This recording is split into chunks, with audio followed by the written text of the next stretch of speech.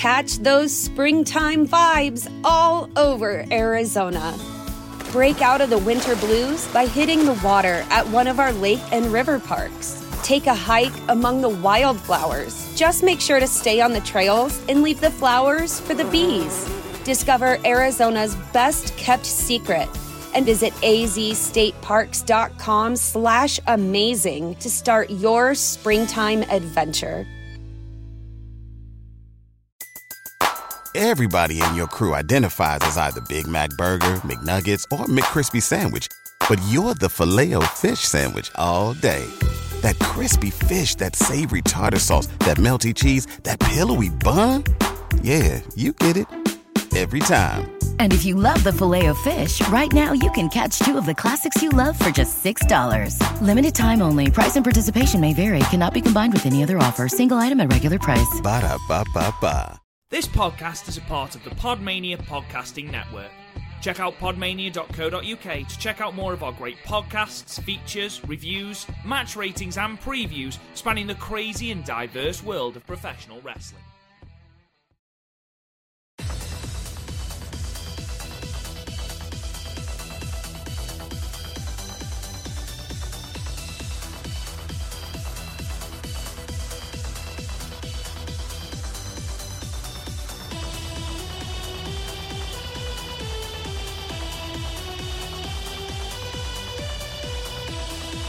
Hello guys, and welcome to the Stardom Cast, your now weekly, or more or less, audio source of all things World Wonder Ring Stardom. I am your host, Rob Goodwin, and I am joined, as ever, by Chris O'Brien. The dink to my doink. Chris O'Brien, how are you? It's Christmas time. There's no need to be afraid. It's December. We're in December. It means I like Christmas songs, Rob. I'm not a massive fan of Christmas, but I do love Christmas songs and Christmas specials and Christmas movies. I've planned out my Christmas movie watch list. Right, there was a lot said there. Let's break that down bit by bit. So we'll start with Christmas time, okay? Well, no, let's start with Christmas songs. What is your favourite Christmas song? Ooh, it is either War is Over by John Lennon or Christmas Wrapping by, I always forget who it's by, The Waitresses. Christmas Wrapping by The Waitresses, because it's like the most relatable Christmas song ever. It's like, I'm done with Christmas this year. Fuck it, I'll do Christmas. Lovely. I might just go, with a real classic. The Pogues, man. Fairy Tale New York. That used to be my favorite. It's like the basic bitch favorite, but whoa, everyone says that, dude. We're not even 2 minutes into the podcast, and you've just basic bitched me. Where the fuck did that come from? Like, it's just everyone's favorite every year, and I'm just sort of like, the appeal's gone. Like 23 years on this earth, and I'm just done with that song. You are such a smark. It's unreal. Oh, I might have strong opinions on music. It's almost like it's my degree or something. Honestly. Christmas movie. Favorite Christmas movie? Muppet Christmas Carol. That is the correct answer.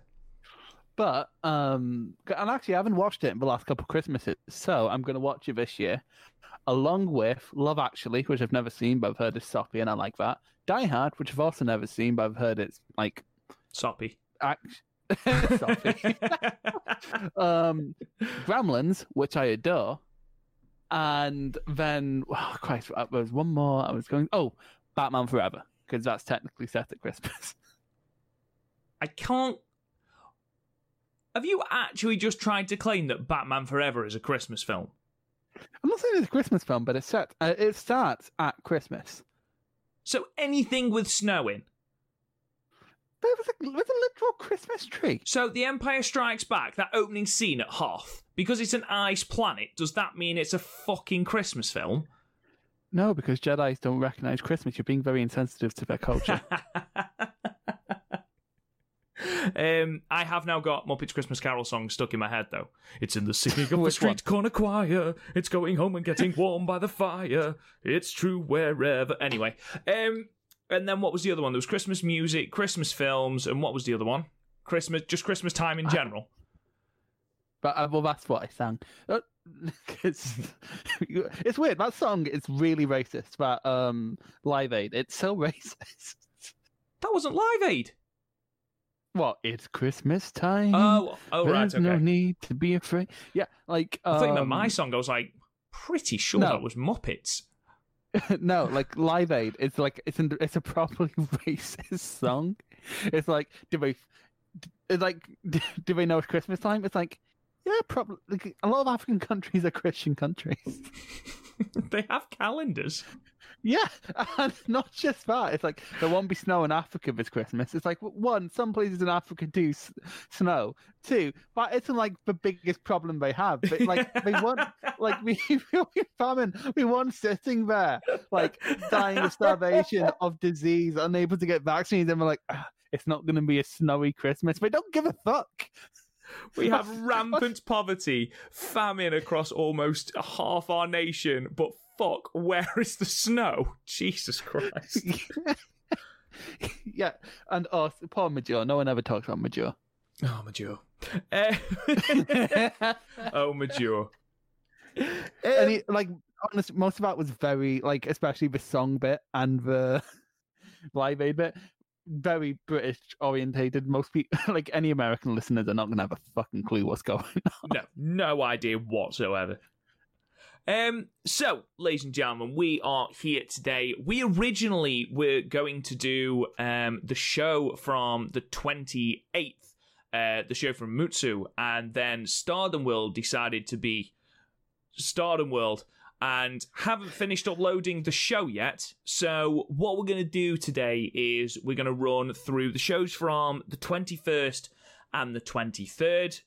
We're going to preview some of the upcoming cards that have been released, including a really, really, really tasty one from the... what date is it now? Is it December 13th? It is. That's a really tasty looking card, so I'm looking forward to getting into that later with you, Chris. And then we're going to finish off by previewing the full card for Osaka Dream, and then we'll talk. We've got one question which we're going to delve into. We've both prepared a sort of fantasy booking, which we tend to do from time to time. So we're going to give you our responses for that, and you can tell us via Twitter or via Discord about why Chris has won. Because I'm the best. Let's delve straight into these shows then, Chris. So we'll start with the show on the 21st of November from Tochigi in Japan. I hope I've said that right. Not entirely sure if I have. In front of 170 people. I will just say that these shows are all pretty missable. If I'm being brutally honest, you really don't need to watch these shows, so listen to our podcast instead. We watch them, so you don't have to. Yeah, we don't respect our time, but we respect yours. You'll see what we mean a bit later on, but we'll start with our opening match. I'm just going to run through the first three matches. Sayarida defeated Riwaka at 6 minutes 31 with the Boston Crab. Match 2, and I know Chris wants to just talk briefly about this one, was Color Me Pop, which is Gokiken Death and Riho, defeating Lady C and Saya Kamatani at 6 minutes and 44 seconds with Rio's Hell Thrust. Now, I'm going to assume, Chris, that this is supposed to be heel, but twice in these two shows it's come out as Hell Thrust, and I'm intrigued to know what a Hell Thrust is. I don't think I can give an answer, but have you ever seen the Simpsons Halloween special where Homer gets a donut from Satan? Yes. You know that thing that feeds him donuts? That's not the only thing it does. Yeah, fair enough. So you watched this match partly because you said you wanted to track the progress of the newest rookie, Lady C. What did you think? Were you impressed? What were your thoughts? Yeah, she's doing good. She's not botchy, which is good. Like, that was the problem Saya had where she was a bit sloppy.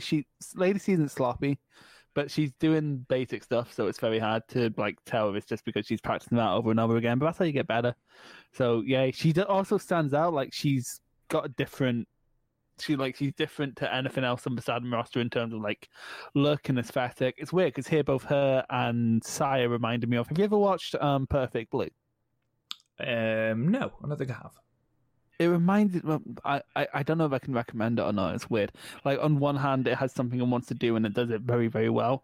But on the other hand, there's a scene of a screwdriver that I can never unsee. And yeah, someone gets stabbed in the stick with a screwdriver. It's quite the time. But yeah, they remind me of the girl in Perfect Blue, probably because, especially in Sai's case, they're an idol. But yeah, I have more to talk about Lady C in the Shirakawa match from the next day. But yeah, she was good here, first Stardom tag match, and she managed to keep up. This is probably the perfect way to do it, though, because again, Riho's also basic. Sai's a rookie, and Death works well with rookies, so this is probably the best way you could have booked this. Agreed. Match 3 then saw a triple threat with Azumi defeating Hina and B. Priestley at 4 minutes and 16 seconds with the Azumi Sushi. We'll start what are more in-depth match analysis with this match 4. The DDM team of Shiori, Himeka, and Maika defeating the Oida Tai team of Rina, Natsuko Tora, and Saki Kashima at 11 minutes and 26 seconds with the Yuta Gatami. Chris, what did you think of this match? It was fine. It was fine. I'm glad Oida Tai is starting to get away from like their tag league / 5-star antics a tad. Like they're actually working better. Especially, I think most of the reason we did that is because we didn't have a 4-person, and Rena's now a good 4-person, so that's fine. But otherwise, like we've seen Oida Tai versus DDM face off in basically this exact same orientation so many times, so I'm kind of numb to it. Yeah.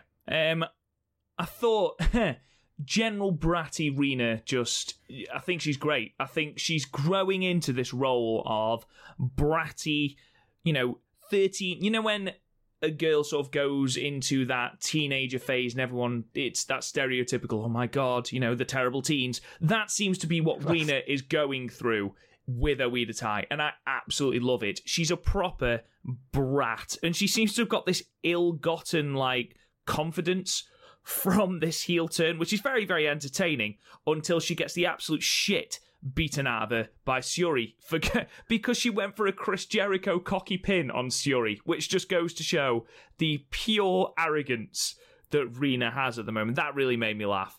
It kind of gives me war flashbacks as an uncle. It's but because one of my nieces is just turned 17, so she's just getting out of that phase, but one just turned 11, so she's just getting into that stage, and it's awful. She just walks in here, sits down and goes, well, are we playing a game? It's like, did you fucking ask, you little shit? And she's in that, if I swear around her, and she definitely has heard worse swear words, she shouts language, and I'm like, you little shit, and then she shouts language again. It's awful, and I hate being she's a little shit. I hate it.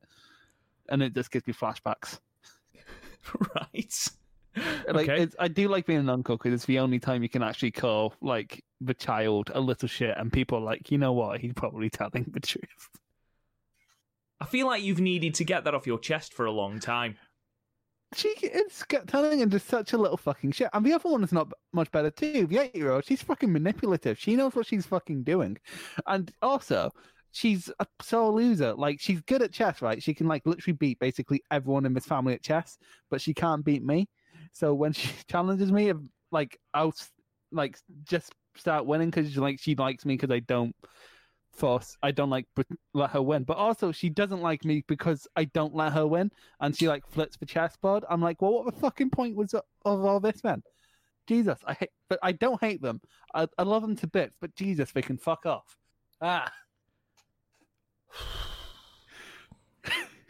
Teacher, you get it.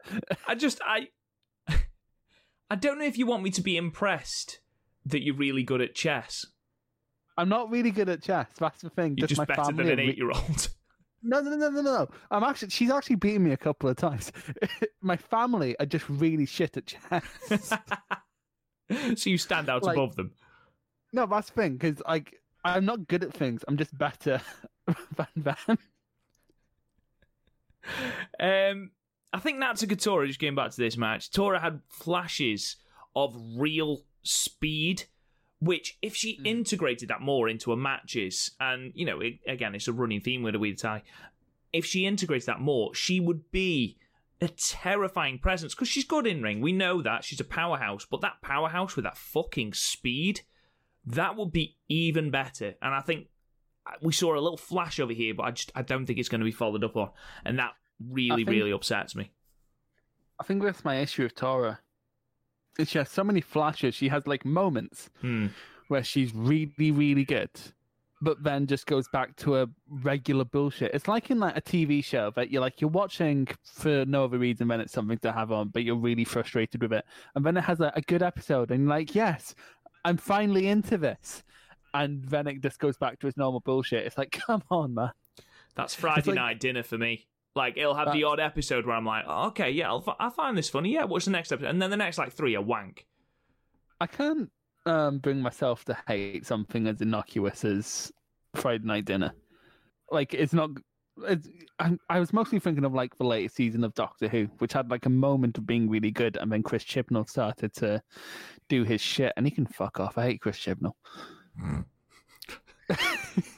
What is it with you today? What side of the fucking bed have you woken up on this morning? I fucking hate them. I fucking hate Chris Chibnall. I hate Doctor Who. I hate life. I don't hate Doctor Who. I love Doctor Who. I just hate Chris Chibnall. I think that's reasonable. He's shite. Fucking. Did you notice at the end of this when Suri hit an STO onto Rena? I think Rena was either knocked out or had her clock cleaned, because she was not with it during the finish at all. Did you notice? Yeah, I don't think she had any actual head trauma, but I think she might have been like shaken. Like it was a close call and it shook her. Yeah, because she landed head first.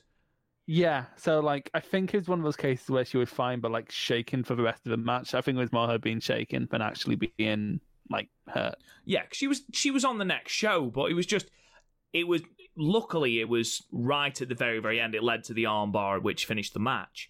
But like for someone who'd been quite eager, quite the quick person in this matchup, she was very lethargic getting into that armbar, and I think that had something to do with it. Looked pretty ropey. Did not look pleasant to take. Aside from that, it's there. Nothing offensive. I gave it 5, Chris. Yeah, I also gave it 5, maybe a 6, but it's not a ton I actively like. So yeah, it's a 5. It was fine. There's worse ways to win a time towards the grave. So exactly. And I'm going to let that comment slide because I think that's just the type of mood you're fucking in today. It's just like, you're clearly in a bad mood today and you need help. It's one of those where I'm like, I don't know how to talk to you when you're like this. Just like that. What movie is it with Sandra Bullock where she's just shouting, "Why can't you just be normal?" And the kid shouting back. I love Sandra Bullock. She's a national treasure. And for America. Well, for America, not for us. But even so, adopted by the English. We adopt everything good. Remember. No, wait, no, I'm not English. What am I doing? Fuck you. Match 5 saw Cosmic Angels, Mina Shirakawa, Tam Nakano, and Unagi Sayaka defeat Mayu Iwatani, Hanan, and Starlight Kid at 13 minutes and 48 seconds with the gory special. 2 first things. First, it was a great little installment in the ongoing Star Wars saga, and we now finally know the Unagi finisher. What did you think of her gory special, Chris? First of all, it's the third Star Wars, so like, what would it be? It'd be Return of the something, but like I can't think of what goes with Jedi. Return of the Eater. Return of the Eater. She wasn't in this match. Oh no, she wasn't. I'm looking at the wrong card. Good stuff. Return of the Professional. Starlight. I don't know. Star Wars is this shit anyway. Anyway, yeah, this was like Unagi had moves in this one, which I was going to ask you actually. Now that she's like performed some moves, has your opinion changed much on her? I was going to leave this till the 23rd, but because I've actually got in my notes, ask Chris what he thinks. So there you go. We're so in sync. But I actually have that in my notes as well. It's like, ask Rob what he thinks. I mean, I find her very bland, and that's my main concern. My issue was never that she was bad. Yes, she has moves, but there's no real...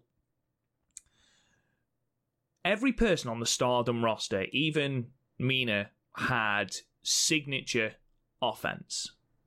You know, Sayarida has her chops, her power. Tam Nakano has her kicks. You know, the German suplexes, the weird sort of matrix into a pinfall. You know, everyone has got that sort of signature style, and I don't think that Mina has that yet.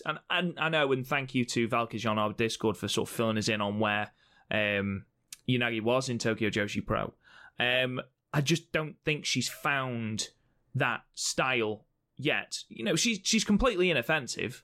Nothing she does is particularly bad. There was a couple of moments, especially on night 2, where she was a bit slow. But you know, I'm not going to judge her for that. I'm just... Let's put it this way. Hanan is 16 and has more about her than Unagi, in my opinion. Hanan also has more experience, though. Even so, she's 16. Rina is... I think Rina's... Is she 14 still? Or is she 15 now? Rina and Hina are both 15. And Rina has more about her than Unagi does. Hina, to a certain extent, has those judo throws, which, you know, is sort of a thing that she has. It's not synonymous with Hina, because I know that Micah does them as well, but, you know, it's something that not everyone does, whereas you look at Unagi's offense, and you've got strikes, you've got the leg drop with the really long legs, and she has got, like, she puts a leg up for that kick that all the Cosmic Angels do, and her leg goes on for fucking years. It's ridiculous. But that's... Sorry, just completely off topic there. Like, seriously, how long are her legs? You sound like a granddad watching the TV. Oh, God, look at those legs. You actually sound like my granddad there. That was weird. But there's nothing that is Unagi. Can you put your finger on something that is Unagi, that is synonymous with Unagi Sayaka? Or am I just being too harsh? I don't know. But for me, she seems very bland in her offense. She does what she does fine, but there's nothing that stands out to me in her offense. Yeah, you're kind of right. I'm sort of giving her time to get acclimatized to Stardom, because I had problems, like loads of problems, like a fucking list of problems with Shirakawa, and now I'm completely fine with her. So like, I'm giving her a bit more time, but like, she's slowly adding stuff. Like this time, she actually had moves. So she did. That was yeah. gone. Calling it now, she's going to be a fucking UWF style shooter. Like in a couple months, she's just going to be standing there and fucking fighting positions, shooting for knockdowns, and then like knocking out children or whatever. I do think like it seems to be a thing about Tokyo Joshi wrestlers where the aesthetics kind of there, like the sort of patchworked gear. I think that's kind of cool. Like, yeah, she's got a good kind of thing. Yeah, she's got a good look. The look is fine. The look stands out. Like I sort of what I'm seeing from people coming out from Tokyo Joshi, where they have their look sorted out more than they have their actual wrestling style sorted out. Because she's sort of a, like, if you were making a default character in Fire Pro, this is sort of what it would end up. That's what I mean. Like she's almost the character you start with on a My Player on WWE 2K, where you've got a very basic moveset that, you know, your generic moves say, you know, every fucker has a DDT, you know, something like that.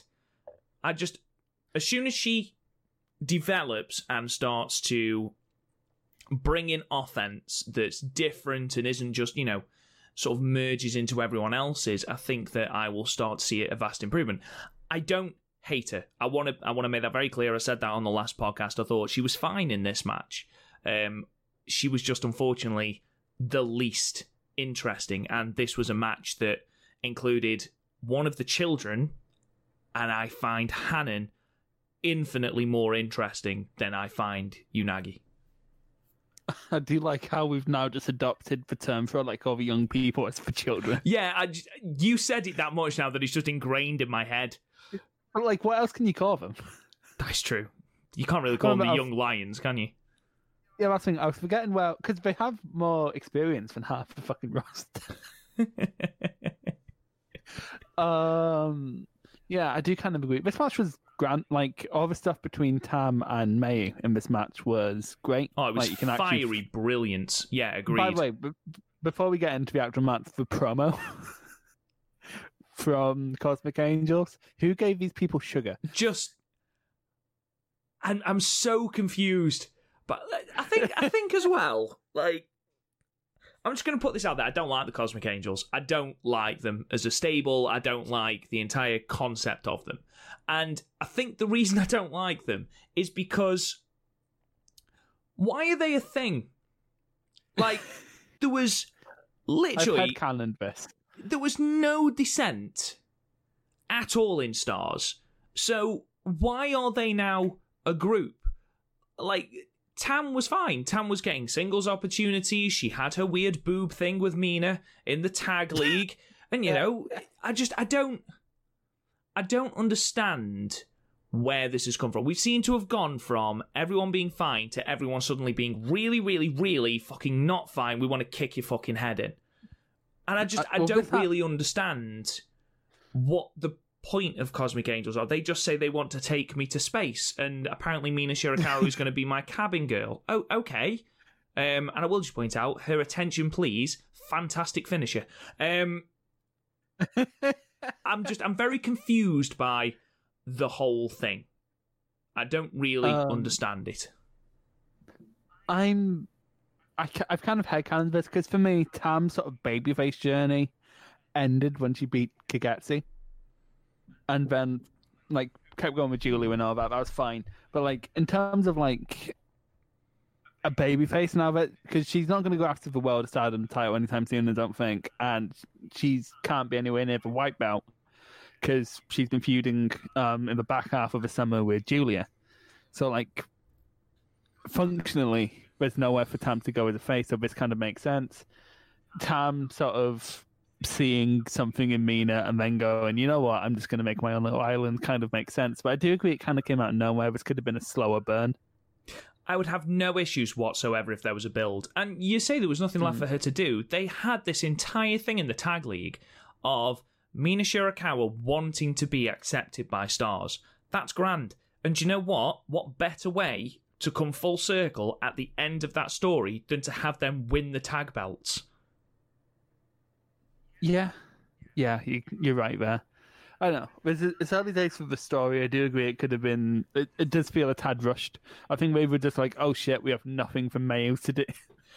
Yeah, no, I get that. But I will say, from irrelevance of everything I've just said, about the build and everything, I am invested in the storyline. I am enjoying the storyline. Like you said, Chris, the entire exchange between Mayu and Tam was absolutely fantastic. The reversals, and they were done at speed as well. Those kick reversals, it wasn't quite Iroha Mayu standard, but it was still really, really good. When Mayu does the whole jumping through the ropes and doing the roll through and the drop kick, and she misses because Tam's already scouted it, and we're getting those little things that you have in a unit Civil War where you already know your opposition's moveset, and we got that a little bit with Utami and Momo later on in the night.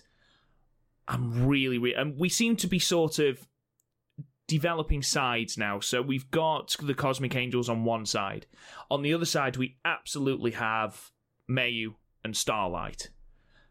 Who is going to be on that side with Mayu and Starlight? You get the impression that it is going to be Sayarida. and you get the impression that Hanan is going to be on that side as well. But, you know, if, and again, we'll get into this when we look at the Osaka Dream show, what is going to happen if Stars does fold? Are Cosmic Angels going to take more people on? Are we just going to have a void of nothingness? We haven't really set the ground rules for that. You're right. Yeah. Yeah, we don't know where this is going. Yeah. I had a point and it's left me. That's bad. Sorry, mate. my rant has completely dislodged your thought. I'm sorry about that. No, because before it actually came from your rant, and now it's back. I'm back. It's story. Go for it. He could edit this out, but he won't. So I think that like Stardom are obviously making a point to sign more people right now, and they did this right at a point where a faction was eliminated. So we kind of need a place for these, mostly by the looks of it, Tokyo Joshi alumni to end up. Because in terms of like DDM, they're full enough right now. Same with Queen's Quest. And Oedatai, when Gaijins are going to let back, are also going to be at capacity. And Stars was already busting at the seams, so you did need that fifth faction. So again, all this feels very functional, but like the actual story snap, the actual reason why I'd want to be invested in the story just isn't quite there yet. And it probably will get there, because Tam can make anything out of nothing, as can Mayu, and then everyone else is fine. But that's what we're waiting for. We're waiting for that fire, and we're not getting it from these two shows, especially the second one where we're not even paired up once. So I didn't understand that. At all. The first night, this match, it was a good building block towards that match. So I'm sure over the next couple, because we've still got quite a few shows. We've got the 28th and the 29th of November still to go up on World, and then we've got the 6th of December and the 13th of December before we get into Osaka Dream. So I imagine we are going to have more of a build towards it. But at the moment, this was a nice building block, but we haven't quite got all the pieces yet. Still a good match. Like I say, that final stretch with Hanan and Tam was really, really good. The most brilliant near fall with Tam kicking out literally on 2.9. I thought that was phenomenal. Gave it 6 stars. It was a good installment, and it made me want to see more. It did what it needed to do. It was fine. A bit sloppy points, especially on Shikawa's case. Those points where she was very clearly out of position and had to run into position when Starlight was doing high flying stuff to her. So yeah, it wasn't. But this match was by no means. But again, there's worse ways to spend your time. Like you could have watched, I don't know, an Okada match. that would have been an awful way to spend your time. I will not go podcast about slighting that fucking man. Anyway, yeah, this is fine. Yeah, it was fine. Again, Mayu and Tam, their exchange made this really, really compelling. That fight, you really get the impression that they hate each other at the moment, and that's amazing. I just wish we got a little bit more of a build to actually understand why they hate each other. And also, Unagi appears to have gone to the Shuri school of emoting, because fucking hell can that woman scream. Jesus Christ. That's half a roster, but yeah. She was so loud, so loud. You're probably just going to get used to it next week and it will be a non-issue. Fair enough. Anyway, main event of night one was the Queen's Quest team of Utami Hayashishita and Momo Watanabe defeating Julia and Natsupoi at 60 minutes and 43 seconds with the Tequila Sunrise. Chris, opinion? I'm just glad Natsupoi's back. I hope she stays from now on. Hey? Nope. I'm not acknowledging. I'm not acknowledging Greatest Showman references. What do you have against that fucking movie? It's so good. Do you know what? Let me tell you what I have against that movie. I am a primary school teacher. That thing was the biggest fucking movie in the entire world for 6 months, which meant that every single break time, every single lunchtime, and part of the time whilst I'm fucking teaching, I had, this is the greatest show. And at the end of year assembly, guys, what do you want to put on your leavers assembly? Greatest Showman. Oh, for fuck's sake. And then on top of that, okay, you've then got, This Is Me. Shut up. I don't give a shit. It is the biggest load of shit with the odd catchy moment. I hate the film. I hate everything it stands for. It can fuck off. It can go and live in the bin, Chris. That's what I have against it. Do you even hate Hugh Jackman? No, the guy's amazing. Hugh Jackman is a treasure. As is Zac Efron. As is Say Dan. It's a great movie. I think you're just a grumpy old man. Talk about the fucking match. Utami started off with a standard, now standard technical exchange, which makes us think Utami's going to be a bit more of a formula champion, in the vein of like a Okada or a Miyahara, whereas May was more like a Goji Izaki, where it's sort of a grab bag with what you're going to get. So that's fine. After a long reign, that's fine. Something different. Because that's the way Utami started our matches, and they sort of ended with a bomb fest. And honestly, it's not a bad formula, and it leaves with a lot of room for storytelling. So it's not like your standard like with Okada. It's like, oh, we're just gonna escalate, and then Rainmaker because lol. And it's not like Miyahara. It's like this. Even if my legs hurt, I'm gonna do these fucking rumba ropes sections. Yeah. It leaves a lot more room. So again, if this is going to be her formula, I'm completely fine with it. And then Natsupoi and Momo got in the ring, and oh my god, they are fast. Especially Natsupoi. She's like Sonic the fucking Hedgehog.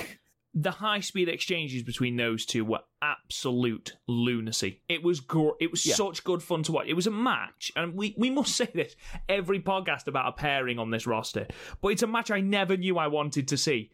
But now, I just want 10 minutes of Momo and Natsupoi. It's not just that. It's the fact that because it's Momo, you can't trust it not to end with her just kicking Natsupoi into dust. There was a moment, and it was once we'd done the running of the ropes and we'd done the cartwheels, and it was all done at a phenomenal pace. Natsupoi ended up sitting in the ring, and just as Momo sort of set herself to do this PK, you could see in Natsupoi's eyes just, yeah, that's me. Were you wondering how I got here? That's when it just slowly pans. No, there's two ways you can do it. Just like the Kill Bill thing, the whole thing pauses and it goes to each their face like bear, bear, bear, bear.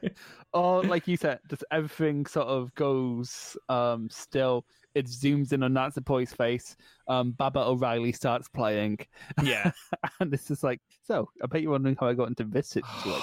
Sorry, hang on.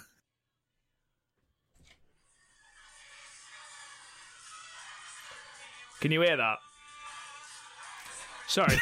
Just had a run-in from my girlfriend who's decided that she's going to stand outside playing the fucking Greatest Showman soundtrack. Yes! Yeah! You've made his fucking night. Are you happy with yourself? Yes, Queen. Yes, Queen. Does anything to get herself over, that girl.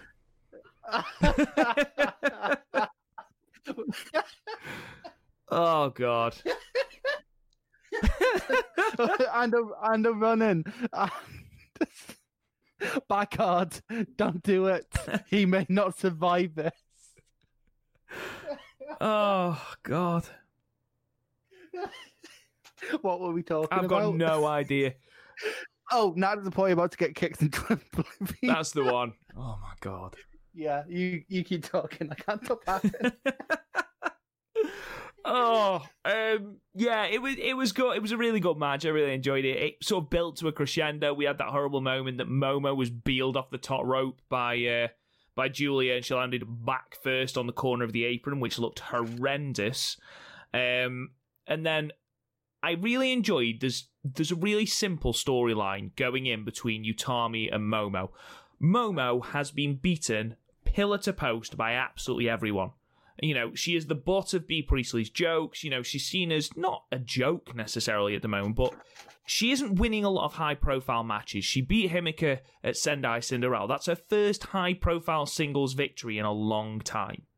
So, not only was she given a title opportunity by Utami, she didn't earn it, she was given the opportunity by Utami. She then only wins this match because Utami helps her. And I think it's a really interesting wrinkle to this storyline because Natsupoi had this match won, and Utami comes in, deadlift Germans are over her head, and that allows Momo to hit the Tequila Sunrise for the victory. But Momo having to rely on Utami to win, and then that post-match promo where Momo says, you're going to be the champion with 0 defenses, which I love the fact that they are acknowledging. I love the fact that they are acknowledging that there hasn't been a champion who's lost on their first defense. I love it, even though there has the second one, alpha female, but that's beside the point. I love the fact that they're acknowledging it hasn't happened for a long time. And then you've got Utami saying, you best not get cocky or you will not know what's hit you. And suddenly I am so ready for this match. And it's such a simple storyline. I love it. This match was great. There's nothing better than begrudging tag partners when you got a title challenge to set up. Yeah, sorry, I just had to step away because I was laughing so much my throat dried out. I literally just had to down my water bottle to get my throat okay. So I'm back. I might sound a bit croaky, but yeah, I completely agree. Begrudging partners, especially when we're in a stable, is great. I'm trying to remember. There was this faction in New Japan that did that in a run-up to a title match. I can't remember what it is, but it was great. And I enjoyed it. And I enjoyed this dynamic here. And yeah, this Momo with unearned cockiness right now. Because on some level she knows... Because, like, it's been a steady decline for Momo since the 5-star, really, hasn't it? Like, she lost to B. She lost to... Just nothing sort of went her way. Don't forget, she had that first real upset of the 5-star when she lost to Maika. Mm-hmm. So you could argue that was the start of the descent. Yeah, and it's not just that. She's sort of not... With the exception of some flashes, she's not really had a sustained period of Momo-ness since her white belt reign. She's sort of not been able to get that mojo back. So sort of being divorced from a belt. Like, because when was the last time we saw this fight from Momo? For me, it was for Match with May. So, like, I think she sort of is missing... I'm headcanoning the fuck out of this. Like, this is me reading way too much into the story, but I feel like on some level Momo needs the belt. Like, it's sort of like when Okada loses the belt, he goes crazy or becomes shit. Momo hasn't become shit, but, like, she's just sort of... in kayfabe lost her mojo. So, she's effectively locked into a championship match, hasn't she? Yeah, she's basically one of the first people to get a championship match because the champions, what's it called? Her mate. Nepotism. Yeah, exactly. a title shot through nepotism. She got this title shot the same way fucking Jared Kushner got his White House position. As a match itself, I thought this was a really, really good match. I gave it a high 7. I love, and I think this is a direction we are certainly going to be heading in. I really like the chemistry that Julia and Utami have. I think they've got really good chemistry. It's understated chemistry, but it works. And they've got a little bit of a begrudging respect for each other that sort of played out on social media as well. And that begrudging respect, I think, will give us a really good basis for a match when we eventually do get there, and I think we will eventually get there. What did you eventually give this match, Chris? High 6, low 7. It was really fun. Yeah. Really fun. I enjoyed it more, much like the match previous, and preferred it more for story reasons than actual in-ring quality. Like, honestly, if you're going to check out these shows, just check out the top 2 for story progression, and then just whatever looks interesting to you. Completely agreed. And to be honest, that's going to be the case for a lot of these shows. Because, to be honest, aside from the championship matches going into Osaka Dream, which, again, we'll get into at the end of the show, you're really looking at Stars and Queen's Quest. That's really it. Oh, and DDM, of course, the Civil War in DDM for the White Belt, which we'll get into in a moment. Pardon me. Let's go into the show from the 23rd of November, then, from Hamamatsu, in front of 203 people. So we started with match 1 with Mina Shirakawa defeating Lady C at 6 minutes and 59 seconds with the attention, please.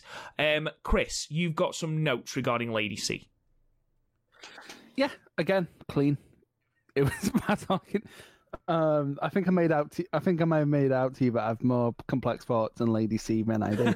Because I just said I wanted to track her progression. I didn't say I had deep complex thought. It was clean, but especially with Shirakawa, who God knows is not the point where she can carry someone.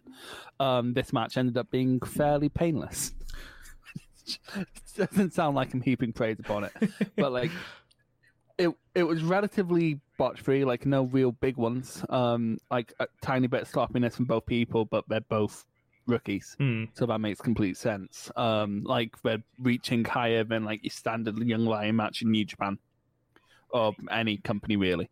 I think we have different opinions on this, on the Shirakawa submission, because it looks good, but I think getting into it is a bit meh. Do you think getting into it is a bit meh, or do you think getting into it with Lady C, who is, her entire gimmick is she's really tall, makes it complicated and difficult for Mina to get into it? Maybe. I don't know. It doesn't seem like a submission you could strike out of nowhere. Well, let's give her the benefit of the doubt. Lady C is 185 billion centimeters tall, so let's assume that, let's wait till she locks it in on someone like a Natsupoi or someone like that. How tall actually is Lady C? Is she taller than Himika? I think we established, isn't she 5... Is she 5'8", 5'9"? Lady C? Yeah, so that would be taller than Himika. That'd be taller than Garth. Well, Natsuboi's taller than Garth.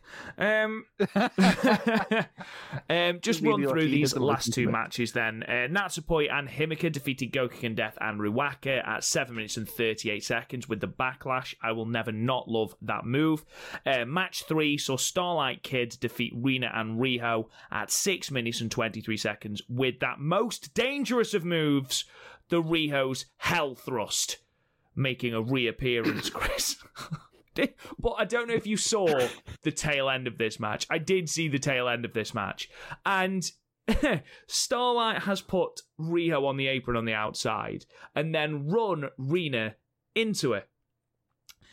Now, what looks like it happens is Riho sort of just puts a hand out towards Rina and then Starlight rolls her up. And it was the most bizarre-looking, messy-looking finish I've ever seen. It was so bizarre. Did you see this match? Yeah, it was one of those matches where it sort of lost my attention just because I don't care. But yeah, then the ending of this match was just sort of, there's not much I can add to that. Although shout outs to Velkedge Bratcher in our Discord, who sent me some Gokuken Death, which will forever haunt my fucking dreams. Yeah, he literally put it in my Discord and was like, "Hey, Chris, you shouldn't click on this." I'm like, "Well, of course I'm going to click." You've piqued my interest. But if someone goes to you, don't click on this. Your natural instinct is to click on this. Of course it is. Honestly, if scam companies just kept messaging me going, "You shouldn't do this," I'd be like, you know what? Fuck you. So I clicked it, and it was no. I hate clowns. I fucking hate clowns. You're the kind of person that would get scammed by a Nigerian princess, aren't you? What? Have you not? Oh, there was a scam that went round. There was a scam email that went round, and I was, I think, 16. It's a really famous one. And no, I know, but why do you think I would fall for it? I know I've heard of a Nigerian prince thing. I'm not. But you're the kind of person who would just go, seems interesting, and then you'd click on it. You so would. Like you're acting like I have no sense of like critical thought. Didn't you get hit by a car once by just walking into it? No, that was the tram. Oh, yeah, that's right. The enormous tram that you claim not to have seen. No, that's because I had my headphones in and my head was down. I stuck my foot out. The tram hit my foot. It spun me around. You're laughing at the fact I got hit by a tram. I could have died if it was going at any sort of speed. Oh, sorry. It's kind of fucked up that you're laughing at. Like, I don't have very good spatial awareness. It doesn't mean I would fall for a Nigerian. Anyway. Match 4. So Tam Nakano and Unagi Sayaka defeat Hina and Azumi at 8 minutes and 47 seconds with the back spin kick. The big question here was, has there been enough of a spark yet for you for where we expect to see Unagi? But we addressed a lot of that on the previous match, so I don't want to retread old ground. I thought Hina had some really great near falls here. Again, on Tam, who seems to be the queen of great near falls, especially over these two nights. Tam and Azumi had a really, really fun exchange, but otherwise it's pretty much another win for Cosmic Angels as they continue their inevitable march on towards the Artist of Stardom Championships. Yeah. But yeah, basically, there's nothing to say. No, there's nothing to say about this match. Like, this whole show was weirdly put together. It felt like they pressed random in many ways, on like Fire Promoter or something. Yeah, when you're 4 matches into the card, and this is no disrespect at all, but if you're 4 matches into the card and Hina is in that match, and if your semi-main includes Hanan, then you're looking at it and going, why? I don't mind a semi-main involving Hanan, because Hanan's like at the point like where Azumi was like last year, in terms of she's the kid with some more potential. So I'm fine with that, especially on these smaller shows when you need someone to take the pin. Potential, yes, Chris, but not semi-main potential. I mean, like, are you really going to put Mayu in the second match? No, but I would have replaced Hanan and Starlight Kid. What, and have Sairida take the pin? Or have Hanan and Riho swap. But Riho's basically a hobo at this point. She just goes around. Well, I'm going to go on a rant in a minute because it's not the only thing I think they've bollocks the booking of. Anyway, so match 5, we had the DDM team of Julia, Shiori, and Maika defeat Mayu Iwatani, Hanan, and Saya Ida at 11 minutes and 33 seconds with the Suzanka. Looking at the pre-match promo, Chris, Shiori says that they are going to win in Hamamatsu and eat Hamamatsu dumplings. And then Julia adds that, and eat unagi, which is weird for 2 reasons. One, it's an odd thing to say anyway. And second, unagi isn't even in this match. So... Yeah, we're just going to eat... Maybe she's for rich and they're socialists, so they just want to eat the rich. No, I assume unagi is... Is that not like some kind of salmon something? It's something to do with salmon. Oh, right, yeah. I remember this because there was a thing in Friends where Ross kept going, unagi. Salmon spring roll. So do you? No, we're getting... but it was fun to see like a really playful... Because we've got used to every pre-match promo, especially with Julia, that's just the very, very same, starts with all the guys that love Julia. But here it was nice, yeah, playful side. I wonder if dumplings are especially nice in Hamamatsu. I have no idea. I got no fucking idea what Shiori's on about in this promo. I love dumplings though, especially when they're like light as air. Oh my god. Took a turn. And can't a man love dumplings? Yeah. It could be. To be fair though, in terms of like weird backstage promos, I really miss the tag team of Natsushimure and Sashinmoff. Oh yeah, because Natsushimure was a degenerate before, but then Sashinmoff would get her drunk. and it was fucking amazing. And then I remember, I really remember this. It was going up to the boat race last year, and she got drunk and spat on the boat race. Amazing. This match was a good little Road 2 match. You'd got Hannon's resilience, Julie being an out-and-out dickhead to both Saya and Hannon because they're beneath her. Saya going on a mini-tear and lighting up Julia with chops after using her hunched-over body to hit Micah and Suri with springboard forearms off the apron, which was fucking great. It was real. They've really started to build like this fire in Sairida. Her match with Micah at Sendai Cinderella was really, really good, and there was callbacks to that in this match. And then there was just a real. She's starting to break out of that rookie sort of skin that she's been in, and we're seeing a little bit more attitude, a little bit more personality in Sairida, and it's what she needs. We just need to get the presentation. So we talked about in the Sendai Cinderella episode about the difference between someone like a Micah and someone like a Sairida, and a lot of it is in presentation. If we can get Sairida's presentation right, she's going to look like an absolute badass, and she's going to be really, really fucking good in the next 18 months. Yeah, I kind of want to see Sairida versus Walter. Nobody wants that. Sairida wouldn't come up to his bloody waist. A chop battle would be great. Her chops are becoming a lot better, by the way. Like, Julia looked in legitimate pain. Yeah, she really did, didn't she? But also, she's so small that, like, the fact that she's sort of reaching up for the chops kind of make it better. Yes, they do. Yeah. No, I agree with that. But like, I just imagine if she did go up against Walter, she'd just be sack tapping him. I thought this was another good showing for Hannon as well, who is far and away the best of the kids. Her modified Northern Lights suplex, like Regal suplex thing, it's a thing of beauty. She does it so well. It's very clean, and she's starting to add more and more onto her moveset. It's very clear that we're going, okay, we're going to start putting you into like more and more until like you get full time outside of school.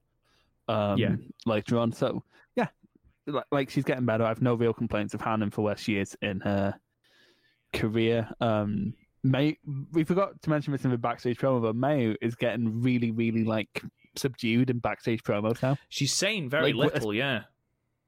Yeah, like she's just like going, yeah, we're here. Okay, let's go. Check it out. Do you think that is almost a, the Osaka Dream card have been announced at this point? Do you think it's a case of, well, there is a chance that this could all be gone, as in stars and her alliance with people like Sairida and Hannon, Sairida especially, who I know she's close with, and Starlight? So she's preemptively grieving? I wouldn't say preemptively grieving, more a sort of quiet determination. Because you're right. like Goku. Yeah. Because you're right. She is far, like, the last... I mean, this has been for the last, I'd argue, 3 or 4 shows. She hasn't been herself at all. No. Which, we're used to her being up and about, forgot my tail. But, there's certainly been a change in her demeanour recently. Yeah, she's went from being from an absolute mood to an absolute different mood. Absolutely. Micah wins to reassert dominance. I think Micah's booking thus far in her run has been terrific. They've made very few missteps with how they've built Micah, considering she's a rookie. I think it's been really, really good, and there are teasers, obviously, towards the upcoming matches for Osaka Dream at the end. Yeah, really good. I gave it high 6 stars. Yeah, I gave it 6 stars. Fun stuff. My only issue is, again, it's an issue with this card. There's no real story. No one's paired off with anyone, with the exception of maybe like this, like both Hannon and Sairida are possible future of Stardom. But again, it would just be token defenses because it's more of a token belt. It's just a weird, like, again, this whole card sort of weird in terms of who they put together. So yeah. So match 6, the main event of this show was Oida Tai, Bea Priestley, Saki Kashima, and Natsuko Tora, the Artist of Stardom champions, defeating Utami Hayashishita, Momo Watanabe, and Sayaka Batani at 13 minutes and 38 seconds with the Queen's Landing. Chris, much as I praise what they're doing with Maika, where the fuck did Stardom go wrong with Konami? Yeah, actually, where the fuck is Konami? I will give them the benefit of the doubt and assume that Konami was ill or injured during these 2 shows. But even without that, she was and I've said this before, she was the biggest thing coming out of Yokohama Cinderella. And aside from Rina, she is now the least interesting in Oida Tai. How has that become a thing? She came out of the 5-star like a fucking badass, destroying fools left, right, and centre, defeated both the white belt champion and the red belt champion, had legitimate claims to both belts, lost to Julia in a match that had no fucking build whatsoever, and apparently completely divided opinion on whether it was good or not, and then just disappeared. She's been in random matches on the bottom of the card. What the fuck is happening? How have you not capitalised on the momentum of the fact that Konami broke up Tokyo Cyber Squad? She should be the biggest, shiniest black diamond in Oida Tai's crown, and instead she seems to be 4th out of Tora, Bea, and Saki. Yeah, it's weird. I think a lot of factors didn't help. First of all, the sort of blood feud she could have had with Kiona went out the window as soon as Kiona got injured. But you still could have done stuff with her. Again, she could have had a May match. She could have won the white belt. That wouldn't have been bad. And also, I don't think what helped her was the fact that Bea is now sort of Stardom's out of Stardom ambassador. Great. So she had to be pushed more than in Stardom's eyes. Yeah, and so without making her the leader of the weather time, it wasn't. Just everything went wrong with this turn. Unfortunately, it's like when, the second Shield break up or Johnny Gargano and DIY. It's just all went wrong very quickly. They just didn't seem to have a plan, Chris. Yeah, there's no direction. There's no clear direction for her right now, where it's out of 5-star clear direction, out TCS clear direction. And that's all just evaporated very, very quickly. She came out of Yokohama Cinderella, brand new look, brand new faction, looking like a legitimate badass. The first thing she should have done is challenge Mayu for that red belt. Give her the beating of a lifetime. Have Mayu retain just. Then have her beat Julia for the white belt, which I think she should have done. Because what you've done now is you've cooled down completely. You've cooled her down completely to the point where what is the storyline for her? She was in Black Widows with Bea, which was a great tag team. That's gone nowhere because obviously they didn't win Goddesses of Stardom. So that's sort of not a thing now. And now I'm going to assume that she's either injured or ill, and that's why she's not on these 2 cards, because she's on the cards going forward. But again, she's in cards that... So? They're not big matches. I can see a big... it sort of speaks to how she's been booked since, but I didn't notice that she wasn't on these cards until you pointed it out. And I can see a big... pushback to what we're saying here being, well, give it time. But the problem is, upon such a big heel turn like we got, she broke up TCS, which was basically one of, was there and so at that point in tribute of, it's a big heel move. And they've done nothing with it. You had a lot to work with, and it's eventually all just evaporated to the point where now if you do something with Konami, it would probably still be good, but it's not going to be the monstrous run that we're going to get. It's kind of like, if we're going to use another example, if you go over to WWE where Keith Lee was white hot at the end of last year, and then they waited 6 months to put the belt on him. It's that kind of thing where it's okay, kill the belts on him, but he's you should have capitalized when he was white fucking hot. But that's the thing. Like she didn't even challenge Julia. Julia challenged her. Mm-hmm. Yeah, it was all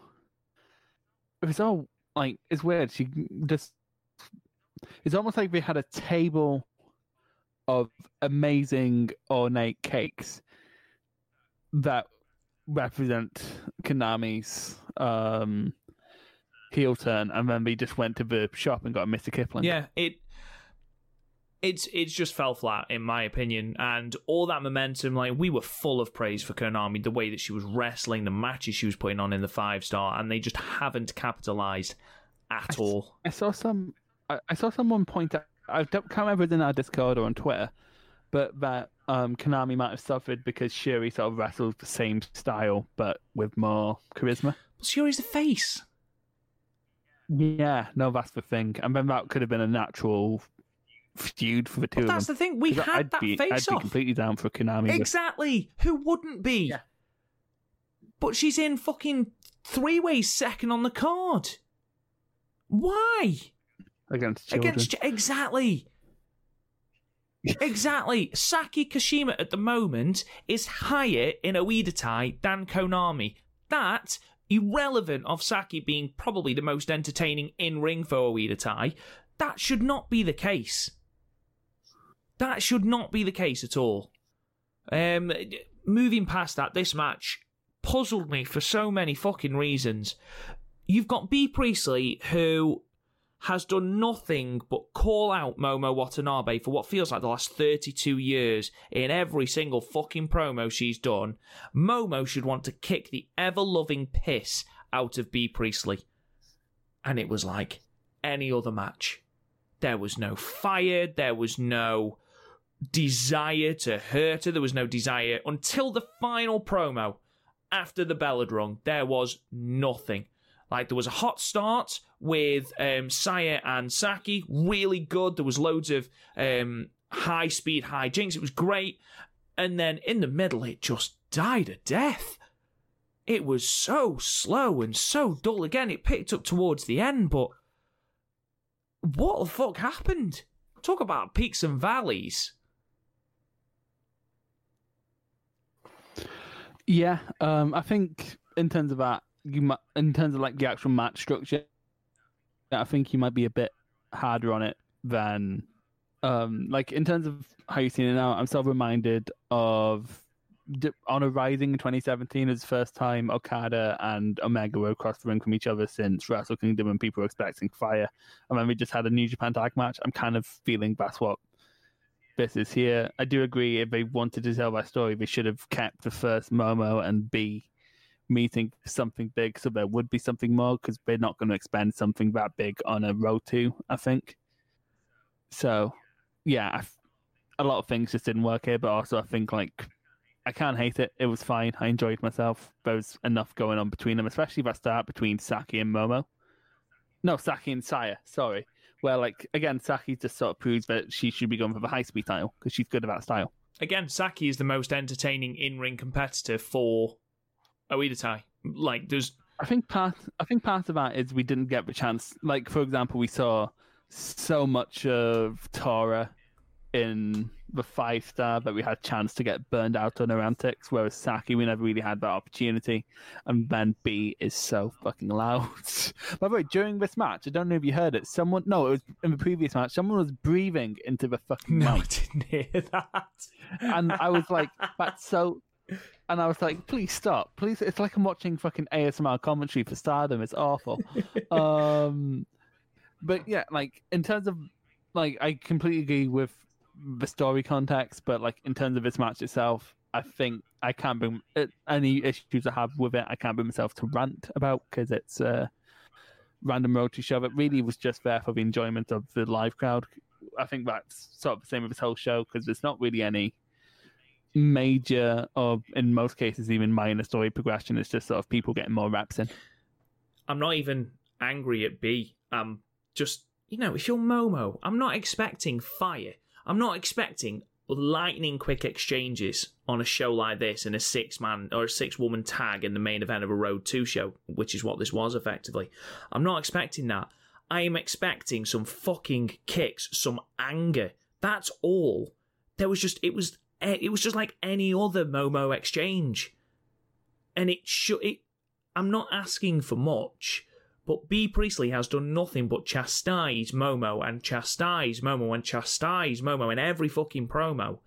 And it was just like, it could have been anyone across the ring. They could have substituted B. Priestley in for fucking Unagi, and it would have been the same exchange.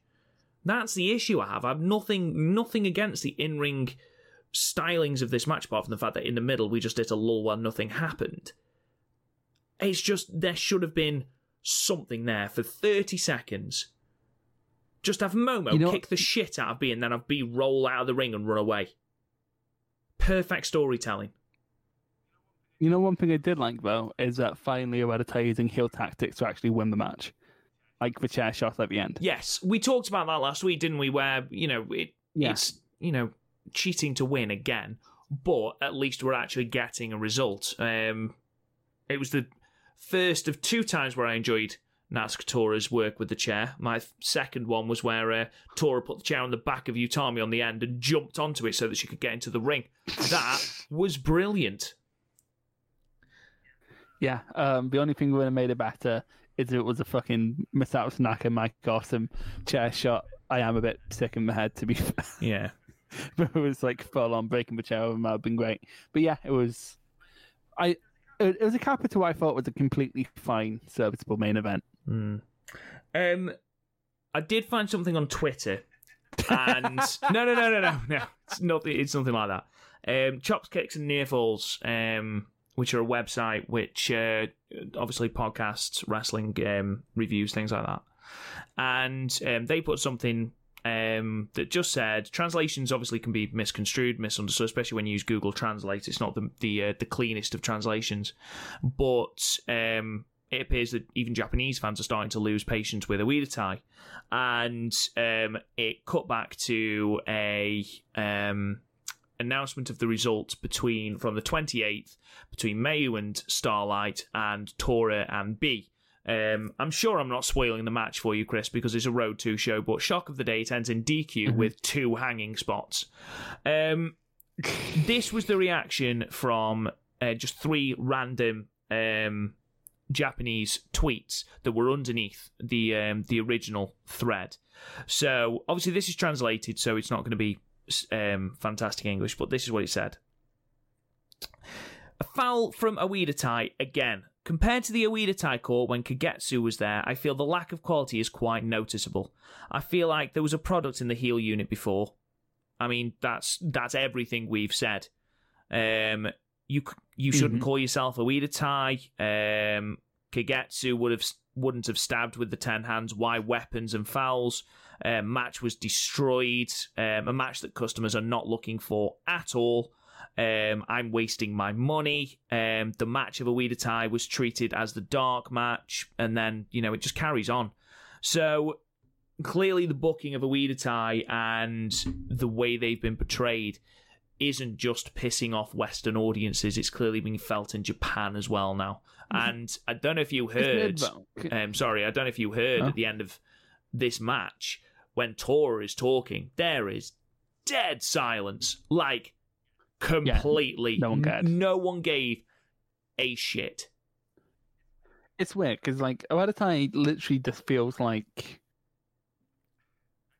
I don't want to say like NWO 2000, but it kind of does, and that it kind of gets the imagery of Oedo Tai, iconography, but it doesn't get why people liked it. For example, there was hangings in the original Oedo Tai, but that was a running theme between Mayu and Kagetsu, and when Kagetsu did it to Mayu, it wasn't just over the rope, it didn't cause a DQ, and it was more shocking because it only happened between them, and she got actually creative with how it happened, whereas when Tora does it, it's just over the rope. And it's weird because I remember when she first took over Oedo Tai, and I was like, oh yeah, Tora's head of Oedo Tai. You didn't believe me. No. I thought it was Natsu. But but that'd have been even weirder, to be honest. That would a very radical and degenerate direction. Anyway, so yeah, she hasn't really found her feet as the leader, and I think it's been long enough where she really should have. Yeah, agreed.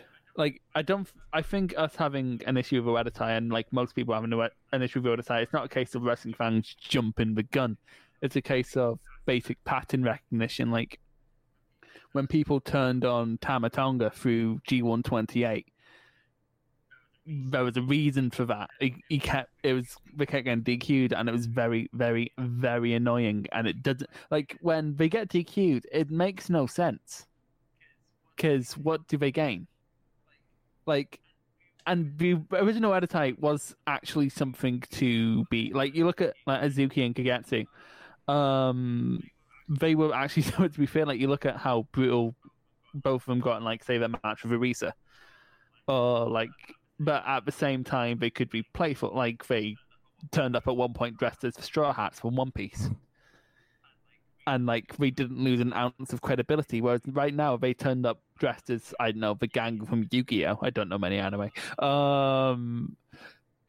They'd lose all their credibility because it would just be like, it wouldn't be an outlier. It's like, okay, because at this point, what Oeditai keep doing are a fucking joke. Like, nothing about Oeditai right now is working well. And I hate to say that because I loved Oeditai around this time last year. But Stardom has lost a lot this year, right? Like, I've cited the look at the end-year climax last year. A quarter of those people are gone. Every other facet of Stardom seems to have patched the hole that was left. Either like patched or it's been removed and replaced with something else.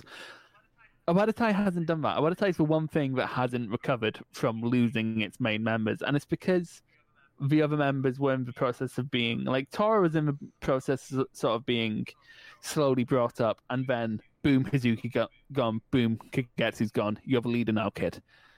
And I don't know how to fix it. It's like literally at the point where I have no clue how to fix the issues of Oeditai. Like, because stopping the DQs was a start, but it's still, like, they still have no direction. They still have nowhere to go. It feels like they're just there because Stardom need an out-and-out heel faction. And it doesn't feel like they're there because they actually have an end goal. Because, like, if you have, like, basically all factions right now have a goal. What's Oeditai's goal right now? I genuinely could not tell you. And that's the basics of storytelling. You have to, like, what's your motivation? How are we going to get there? Oeditai have no motivation right now other than chains, apparently. Like, cool. I'm a Fleetwood Mac fan too. But I don't know. I don't like being annoyed at Stardom because it is literally my fun time wrestling, but I have no clue how they're going to fix Oeditai. I literally just wish it would go away at this point. I think the one tweet of the ones that I read out that really stood out to me was the in-ring product has suffered. And by God, yeah, it has. I mean, it's not even like the matches are compelling. I mean, you look at her 5-star, Tora's 5-star, aside from her Utami match, and that ended in DQ, can you name me a decent match she had? Can you name me a decent match that any member of Oeditai has had, aside from Konami against Julia, because I'll stand by the fact that I actually really, really like that match. Being Momo was okay. Was okay. It was, you know, it was a good match, but it's not a world beater. The thing is, in-ring, like, as much as I'm like a work rate snob a lot of the time, I will take something interesting over something good, if that makes sense. For example, happening. That's my point. Like, for example, if you jump over to Noah, Goji Izaki's title reign has been really up and down in terms of quality. Like, for me, the Zaito Vegeta match is like really bad, but then like the Nakajima and Kenna matches are really good, and then it sort of flip-flops in between. And I take that over, say, the IWGP Championship last year, which was a constant sort of 8-7 out of 10, and but was completely boring. Like, and I'll take that. The problem is, Oeditai is not interesting because they're not going anywhere. Like, I know, because like for the longest time, Kagetsu was like the big final boss of Stardom holding that red belt. They don't have that feeling, do they, at all? They just feel like a bunch of it. You know what it feels like? It feels like the early firing squad, like before Bullet Club like brought Jay White back in, and like that section of Bullet Club just felt like Tamatonga, Tangaloa, Balak Fale, even Ishimori got dragged into it. Felt like idiots who kept getting opportunities for no reason. That's what Oedo feel like right now. Completely agree. They need a Jay White. Yeah, and I don't know, maybe like we keep saying maybe when Hate is back, maybe when Session Moth's back. Then Jamie Hate is really good, and Session Moth is also like good and fun and everything. They're not game changers, though, are they? No, they're not going to come back and suddenly Oedo is rebuilt on Session Moth's image. Like, they need a complete change in leadership, and I don't know how they're going to get that, because even with current members, it doesn't work. It's like I somehow feel like Oedo should have disbanded after Kagetsu left, and like I know that may sound unfair, but it's been months, and Tora went from being like a nothing in like February, March, just before lockdown, to being an active annoyance to the product post lockdown. And Saki's fine. She's definitely not a leader. She's a good second in command for a faction, like she was in Stars. And B Priestley, like that's probably your best chance, but also she's probably the most. Is there a more divisive person on this roster? I don't think there is. Why would you not put Konami in charge? Maybe because she's great, but like she has more of a quiet charisma than anything else. She could in time be that final boss. She does, but what she's done is she's transferred where she was in Tokyo Cyber Squad as effectively third in command. It was like the hierarchy in TCS basically junked second with Jungle. Hannah, I personally saw Jungle above Konami, so joint second, third in Tokyo Cyber Squad. So she was there. And now in Oedo, is she even top 3? It's debatable in Oedo. To be fair though, like Oedo doesn't feel like it actually has a form. Like it feels like Tora's more of a figurehead than she is the leader. She doesn't feel like a leader. She doesn't feel like she's leading a unit in the same way that Mayu does, in the same way that Julia does. Like, I don't know. I wouldn't be complaining this much if they didn't. Like, every time a Tora match comes up, I'm like, fuck, I have to watch this because I'm doing a review. But fuck me, do I not want to watch half these matches? And like, I think what sort of speaks to our opinion on Oedo more isn't like the rant we just had that's probably went on for several minutes at this point. Well, it's definitely went on for several minutes, but you know what I mean. And more of that when Tora has a good match, we're going, oh, she actually had a good match, instead of Tora had a good match. Like, we have to preface it with, oh, it was actually good in like the sphere of what Tora is. It's like those people who for some reason still watch Raw, and then it's a good episode and they can't stop ranting about, oh, Raw was actually good this week. It's like, well, the word actually just says a lot about your opinions of what it's like normally. And I don't know, because I remember I was softer on it pre-5-star. I was like, wait for 5-star, see what happens. But like, she got worse during the 5-star. And like, she started getting a wee bit better. But again, about another double chain spot here. The chain is still ever present, and she still hasn't figured out how to watch it, how to use it. And we sound like broken records at this point, and it's such a shame. The thing is, Chris, like, Tora is the leader of Oedo, which means that at some point, Tora is going to get a red belt shot. Or at least a white belt shot. Yeah, a red belt or a white belt shot, which, you know, in today's climate, she's not going to be main eventing or even semi-main eventing a Yokohama Cinderella, a Sendai Cinderella, or the fucking Budokan. So that means that she's going to main event a Korakuen. I mean, is that going to sell tickets? Is anyone going to... I mean, do you expect Tora to pull it out of the bag for a title match? And heaven forfend, she should actually fucking win and we have to watch a title reign. That's not heel. That's, I don't want to watch your matches. I physically, like you, I look at DDM Oedo in the main event and think, oh, for fuck's sake. It's weird because, like, a lot of people say, oh, if you actively hate it, it's, like, it must be doing its job. But, like, there's a difference between, say, like, a Jay White or an MJF or even a Kagetsu. A Taichi, for God's sake. A Taichi. Those people, a Ciampa. So many great heels. And then there's, like, your Corbins, your Tamatongas, your Natsuko Taurus. Those people where you just sort of like, I'm not looking forward to watching this person. Because, like, even if you hate, like, in movie terms, there is a difference between, say, a Thanos, a Killmonger, and a Mandarin. Yeah, completely agree. Let's move on from Oedo. We seem to spend most of our podcasts moaning about them, but it's getting a bit beyond a joke now. I just want to go through a couple of the card announcements that were made over the last couple of weeks, Chris. I'm just going to fire through some of these, more road to shows, basically. So the the card from Toyama, which is December the 6th, has these matches. Saya Kamatani versus Mina Shirakawa. Tag match, Saya Ida and Ruaka versus Tam Nakano and Unagi Sayaka. Singles match between Bea Priestley and Maika. 6-woman tag with Oedo, Tora, Konami, and Saki versus Julia, Syuri, and Himeka. And then we main event that night with 6-woman tag action, Queen's Quest, Azumi, Momo, and Utami taking on Starlight Kid, Mayu, and Riho. Anything jump out at you there, Chris, that you think, must watch? That 6-man sounds really fun. The Stars and Riho versus Queen's Quest. Agreed. Yeah. I think that's easily the standout of that. No, there really is nothing else. Maybe Bea Priestley, Maika, perhaps. Maybe.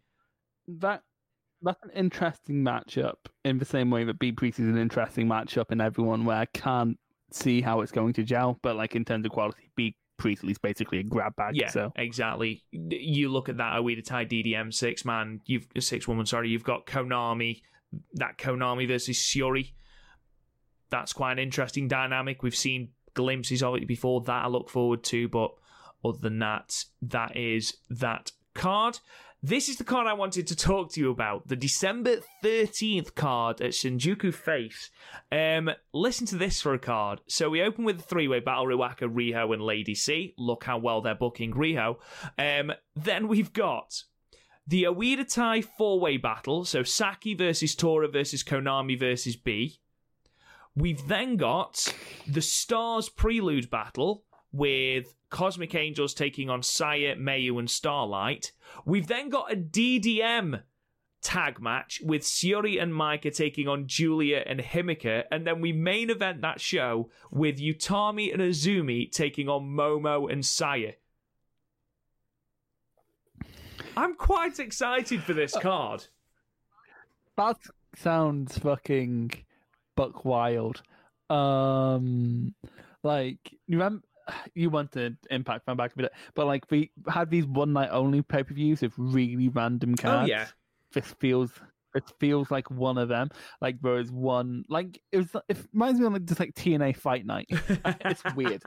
And like with a couple of civil wars going on at the moment anyway, like the Queen's Quest, the Stars, and DDM, like that it all makes perfect sense, like from a booking level, and it's just going to be fucking wild. So that's just going to be fun. I'm looking forward to that show. I don't know if it's going to be like objectively great. I don't know if any of it's going to like crack my match of the year, but it's going to be fun. It's going to be like not like as extreme, but like a Joey Allen's spring bait kind of thing, where it's like this isn't going to like set the world on fire, but my god, I'm going to have fun. I imagine the storyline progression that we desperately want, we're going to get on that night. So that's the December 13th card. The December 16th card then, 4 days before Osaka Dream, we open up with singles match, Starlight Kid versus Lady C. Another 4-way battle, Riho, Gokikin Death, Konami, and Ruaka. Look how well they're booking Konami! Singles match, Mayu Iwatani versus Saya Iida. Tag match, we've got Azumi and Saya Kamatani versus Maika and Himika. We then got the Artist of Stardom title match. This is Korakuen, by the way. So B, Saki, and Natsukatora, the champions, taking on Cosmic Angels. And then this main event is... I genuinely think this has the potential to be tag match of the year. So this is the Osaka Prelude Incredible Battle. That's the tagline. You've got Utami and Julia tagging against Momo and Shiori. Oh. Yeah, that is really good. That is going to be very, very good. I am very excited about that. Completely mixed up as well, which makes sense. Makes perfect sense, yeah. Because, you know, what we're going into. But, like, in terms of, like, dynamic, it's reminded me of the Mayu and Kagetsu versus Jungle and Momo match from earlier in the year, which was my Stardom tag match of the year, so... What makes me laugh is, on these two nights, so December the 16th and December the 13th, on the images that they've released, Momo, in both her pictures, is the only one in those pictures without a title. I'm reading far too much into that, but it's interesting. It certainly plays into your story. So those are the shows, and again, we'll be doing our best. Again, Stardom World sort of allowing us, we'll be reviewing all of those shows. And then, of course, the main event, so to speak, Osaka Dreams Cinderella from Osaka Edion Arena from the 20th of December. These are the matches announced for that. So I don't know if you've seen the announcements yet, Chris. I imagine you probably have now. The Future of Stardom Championship match, which we thought, who's left? Turns out they're just going to throw them in a three-way. So it's Maika versus Saya Kamatani versus Saya Iida, which, yeah, sure, why not? At least it's going to be like an actual triple threat this time instead of what we got to crown the champion. We then get what can only be described as, let's see how far down the card we can put Konami, with Natsukatora and Konami taking on Riho and Ruaka. Yeah. What's Def doing? Okay, I guess we'll get to that. Just what? Then we've got B. Priestley and Saki Kashima taking on Natsupoi and Himika. Should be a decent match. That's, I've got nothing against that. This is very tasty. High-speed championship match. This was the one we talked about after Korakuen, Chris. Azumi versus Marvelous's Mei Hoshizuki. Oh, yes. So many drop kicks. So many drop kicks. If they give that the same amount of time they gave Azumi and Starlight in Yokohama, that could be a very, very, very tasty match. If anyone listening could give us some at least give me some watch material for the girl from Marvelous, I would very much like to know more about her before this match. This match is billed as the Break of Stars, ? With the Stars team of Mayu, Starlight Kid, and Gokuken Death taking on the Cosmic Angels. I'm going to press you for your predictions in a moment, Chris. Let's just go through the rest of the card. Then, the semi-main. This was interesting to me. We've got a Wonder of Stardom and SWA Undisputed World Women's Championship match. Julia versus Shiori in what seems to be a winner-take-all match. And then, of course, the main event, the World of Stardom Championship match between Utami Hayashishita, the champion, and the challenger, Momo Watanabe. So before we go back through those matches and give our very brief predictions, Chris, how is that card tickling your fancy? Like, the undercard sounds fun, the main event sounds great. No real complaints with, like, the card. How it's built may be another issue. They seem to be... But they're like a few weeks out, so with 500 million fucking shows. So true that. So really, that I have no issue with what the build will probably be. So, yeah, it's just really solid. It sounds, if everything goes as good as it could go, that could rival 9th anniversary and not Sendai, was Yokohama for Show of the Year. So like that could be great. But then again, we still have New Year, End Year Climax. But at the same time, we're doing End Year Climax last year to now for that, aren't we? So that didn't really bear into our Stardom thing. Anyway, yeah, that could be incredibly good. I think this card has oodles of potential. So let's look at these title matches very, very quickly then. So the Future of Stardom 3-way. Chris, who do you think is coming away from that the winner? Micah or Tosaya, I think. Probably Micah. The issues that we had with Micah is that she is running out of challengers. You don't want her to lose and look weak. Surely the best way of her losing is to not take the pinfall. Yeah, but ultimately, I think we're mostly just going to use the Future of Stardom Championship to have a championship around Micah more than a championship to be defended. I can't see Saya and Utami holding the tag straps for too much longer. Which is just my personal opinion. I see Tall Saya walking away with the Future of Stardom Championship here.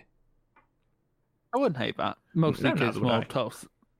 Especially if he wants Saya to be a bigger single star, which they seem to be positioning her to be. Of the two Sayas, she's definitely the one getting more of a push. So she would need more singles reps. So that kind of makes sense to do. Yeah. So I wouldn't complain. Skip the 2 tag matches. High Speed Championship, Azumi versus Mei Hoshizuki. As great as this match will be, I'm 99% sure Azumi's taking this. Same. Although that would be very interesting. Although it would probably just be an excuse to drop it back on one of those what are they called? The shows with all of them on there? Assemble. Yeah, so we'll probably just drop it on an Avenger show, eh? Yeah, but that's just going to be high-speed matches go by in a flash, and quite honestly, they're so fast that even if they're bad, who the fuck cares? It's because at that point it's like listening to a meh song. You're not going to shout at a song for being meh, are you? No, true. So, well, I would, and some of the Greatest Showman, you'd even shout at good songs. But yeah. So when the bottom you can have on a match is it was fine, that's not a bad way to be, is it? We'll leave the stars thing till the end because we've talked about that a little bit, but I want to go back to it. It looks like they're now just completely dissolving the SWA Undisputed World Women's Championship after what we spoke about, because one of these women are losing, and I imagine the title will just sort of die a death after this. I kind of hope it does, not because I because I dislike the SWA belt, although it's been scarcely defended in the time I've been watching. It's mostly just because A, Stardom have so many fucking championships already, and B, I'm so done with double champions. There's been so many this year. Question: would you be opposed to a time limit draw here? I mean, if you want to copy Noah, then sure.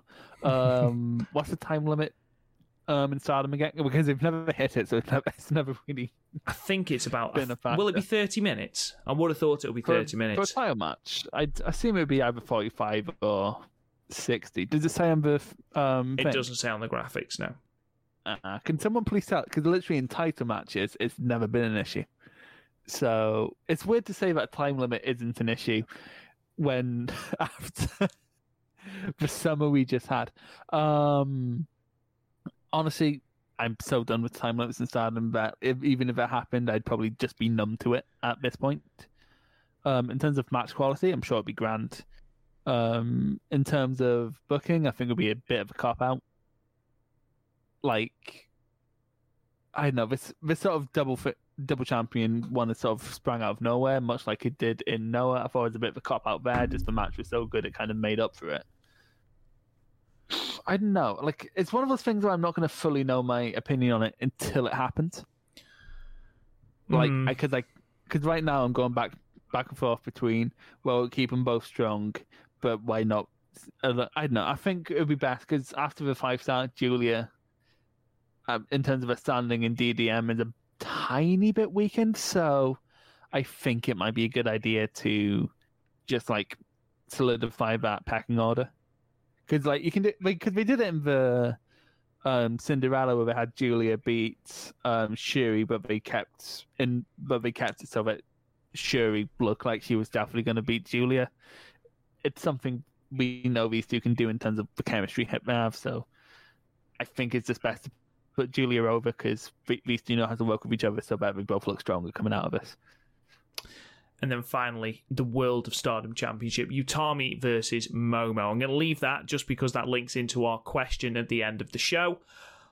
What happens with Stars, Chris? What is going to happen to this faction? Is it just going to break off? Are Cosmic Angels going to become their own thing? I mean, we've talked about how bloated Stars are, so they break off, be their own faction, maybe bring in some other talent, probably from Tokyo Joshi Pro, okay, and then have Stars as just the remainder, or what happens here? I mean, we've got to assume that Cosmic Angels are going to win.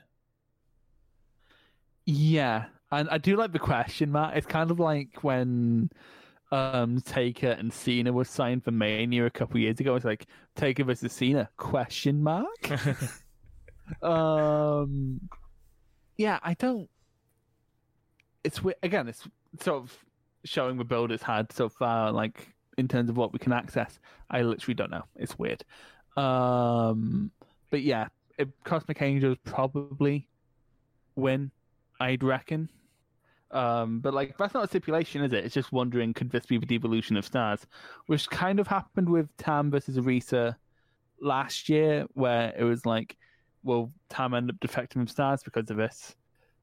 Honestly, I think there could be a really cool play here, with Tam sort of seeing her opportunity when Mayu was weakened after losing the belt, because this happened very suddenly after Mayu lost the belt. So, like, there could be interesting plays from this. And honestly, Tam versus Mayu is one of those rivalries that could last months. So we'd be completely fine just seeing them, like, do the Austin versus Rockstar for ages, so... Or the Vegeta Gojizaki stare. Jesus, some think it's still happening. Yeah, I don't know. I think it would be probably best on a functional standpoint, so Stars isn't so bloated. And also, we sort of have a problem during the title reign where Stars don't seem to fight for the other one's championship unless there's a feud going on. So it means more people on the roster can work with more people on the roster. So, like, in terms of like a functional standpoint, I think it's best for Stars to sort of split in two. Our question from JD in our Discord is, can you make a case for Momo to win the red belt? And then a second question, predict the white belt and red belt match for the Budokan show. So the second part of that question links into who you think is going to come away from Osaka Dream Cinderella with the belt. So, one word, Chris. Momo or Utami, who is coming away with that belt at the end? But it's such a complicated answer. That's not one word, Chris. I know, but, fuck your word limits. Who do you think you are, Twitter? Because I don't... In terms of this, I fully support Momo winning because... a Momo red belt reign just sounds so good. And I think she kind of needs something at this point, but also at the same time, it would seem like a weird roundabout way to do it when it would have been better just to have Momo win it from Mayu, I think, because that sounds like it might have been the original plan, because it was Momo versus Mayu at Yokohama originally, wasn't it? So I think what was going to happen there was Momo was Momo beats Mayu, and then that would crown Momo. I think we just sort of got derailed, so they took the Utami route. So I think it could. There's a it's 50-50. It's literally. It's not like Utami Mayu where it's like 25-75 going towards Mayu. It is literally for me 50-50. It's on a fucking knife edge. Hang on, do I have a coin? Of course I don't. I'm skint. 1 second. I'm getting Google. Flip a coin. Okay. Hang on. It's tail. It didn't say tail. You useless piece of shit. Yeah, so, okay. Momo. Are you going Momo? Yeah, because I flipped a coin. Do we go... I mean, we've talked about, Utami being that short title reign, the one that we haven't had in so long. I mean, the last short title reign was 95 days, and that was Mayu back in 2017. And... do they dare do that with Utami? No title defenses? I mean, she'll have held it for about 30 days by that point. That's a gamble. On the other hand, do you risk burying Momo because she doesn't win this? I mean, she's won a match against Himika, that's it, I don't think Utami would be that bad if she lost, because... like, you look at Jay White's first title reign in New Japan that had no defenses. It basically just had a match anniversary against Ospreay. But Jay White is still really well pushed. So, honestly, I think it wouldn't be a bad thing for Utami to lose it, because it just means Utami is more of a threat in future title matches. Think of, like, how we now see Evil, except Utami is actually good.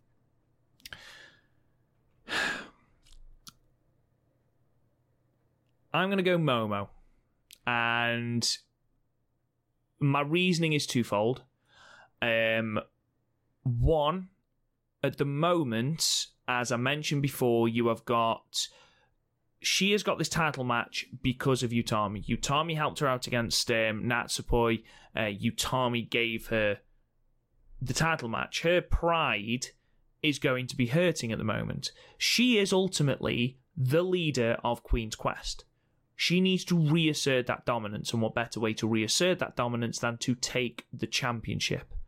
I think it would be extremely refreshing to have a champion with a shorter reign.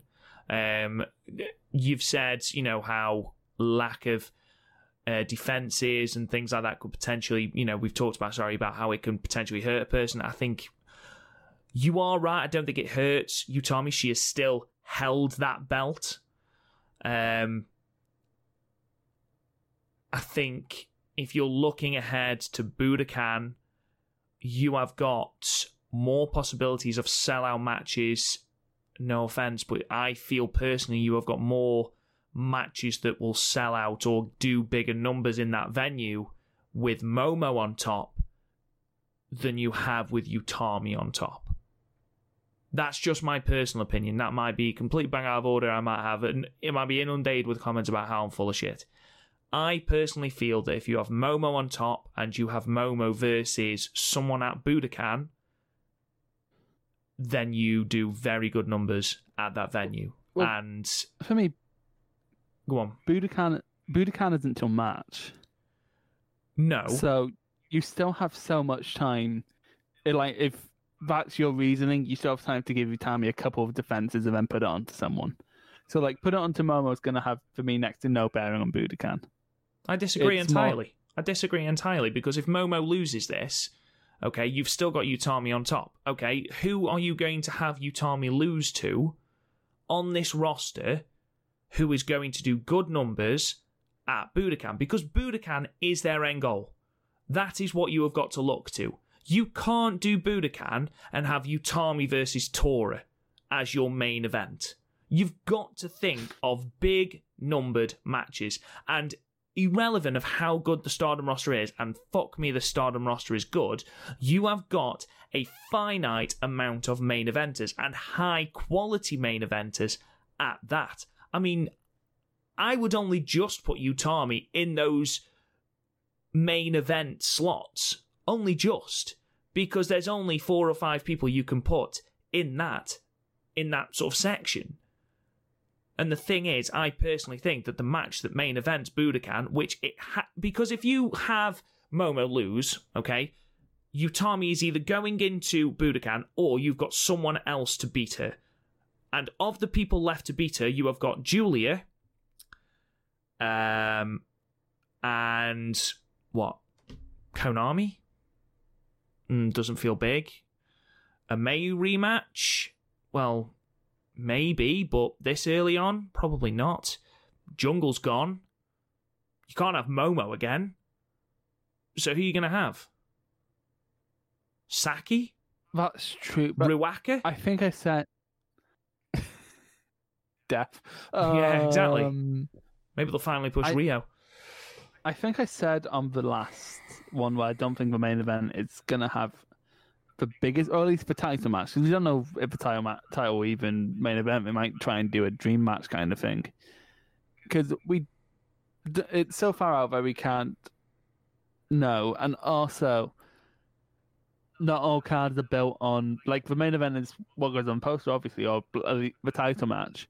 But like I said last time, it was Rikio when Noah did the Tokyo Dome, and he was shite. And they still drew good numbers. So the main event isn't going to be the life and death of the show, I feel, is my main point. I think it is. This show, if rumours are to be believed, this show was going to be headlined by Arisa versus Mayu, title versus title. Yeah, you're never going to get something as good as that. You're not... Mostly because Arisa would carry Mayu to the best match of her career. Yeah, all right. But that's a main event. That is your main event.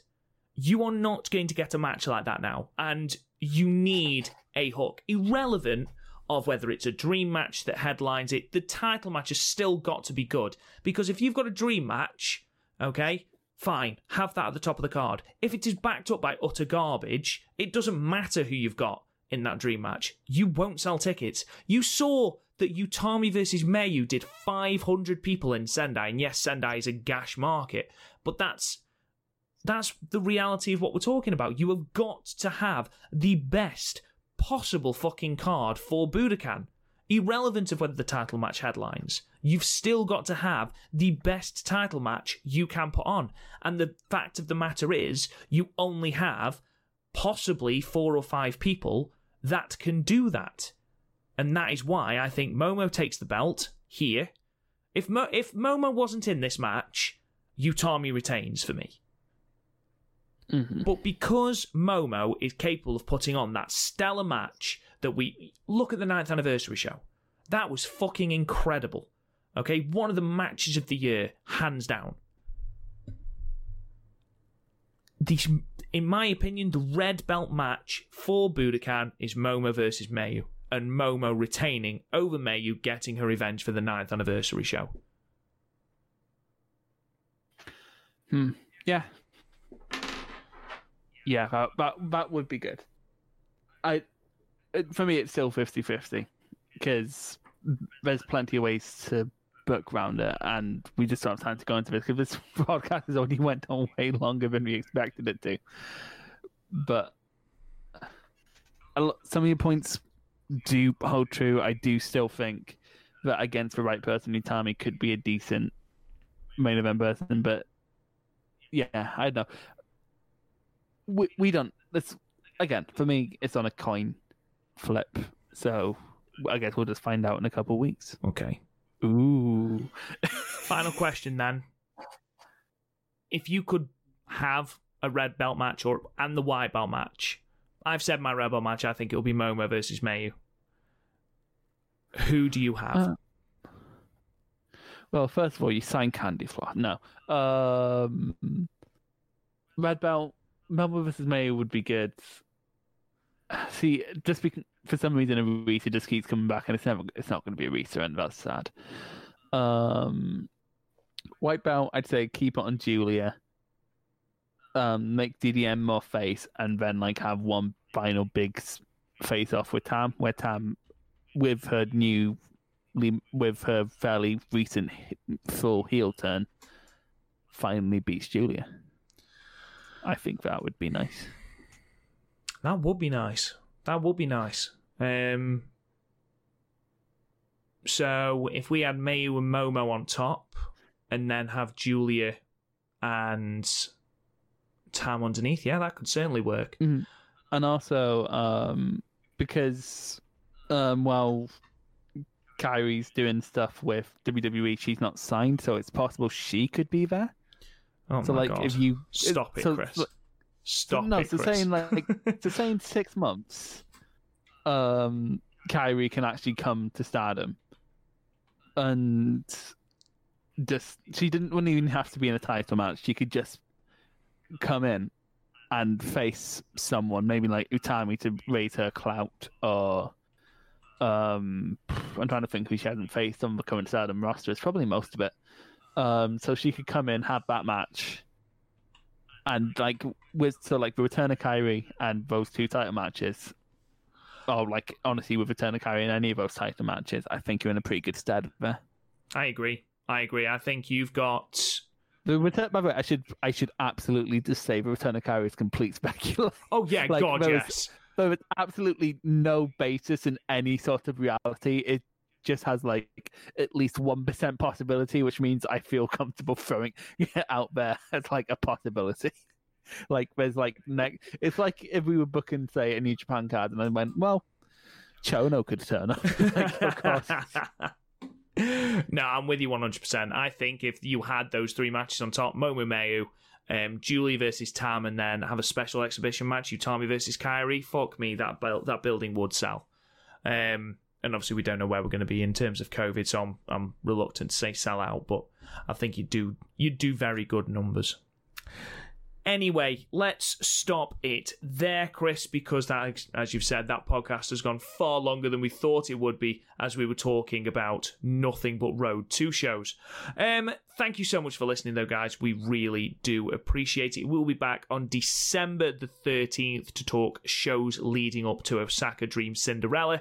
We will then be back, fingers crossed, Stardom World allowing. We'll be back on December the 23rd to talk about the Osaka Dream Cinderella show. Looking forward to that.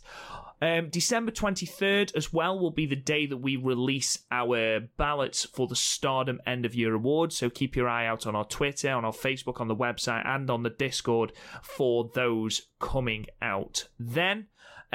You can listen to the podcast wherever you get your podcast. Make sure to leave us a 5-star review, comment, share. It really, really does help us out. Thank you so much to everyone who already does listen.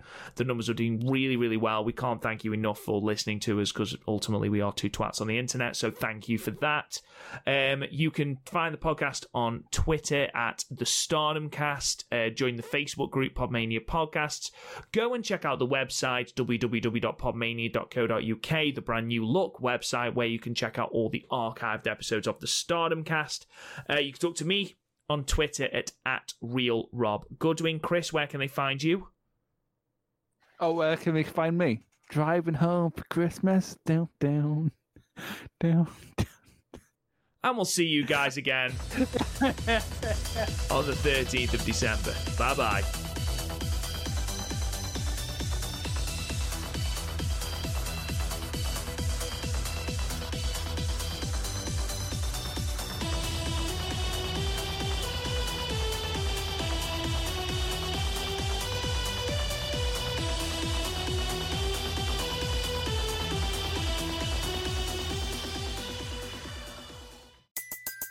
Everybody in your crew identifies as either Big Mac Burger, McNuggets, or McCrispy Sandwich.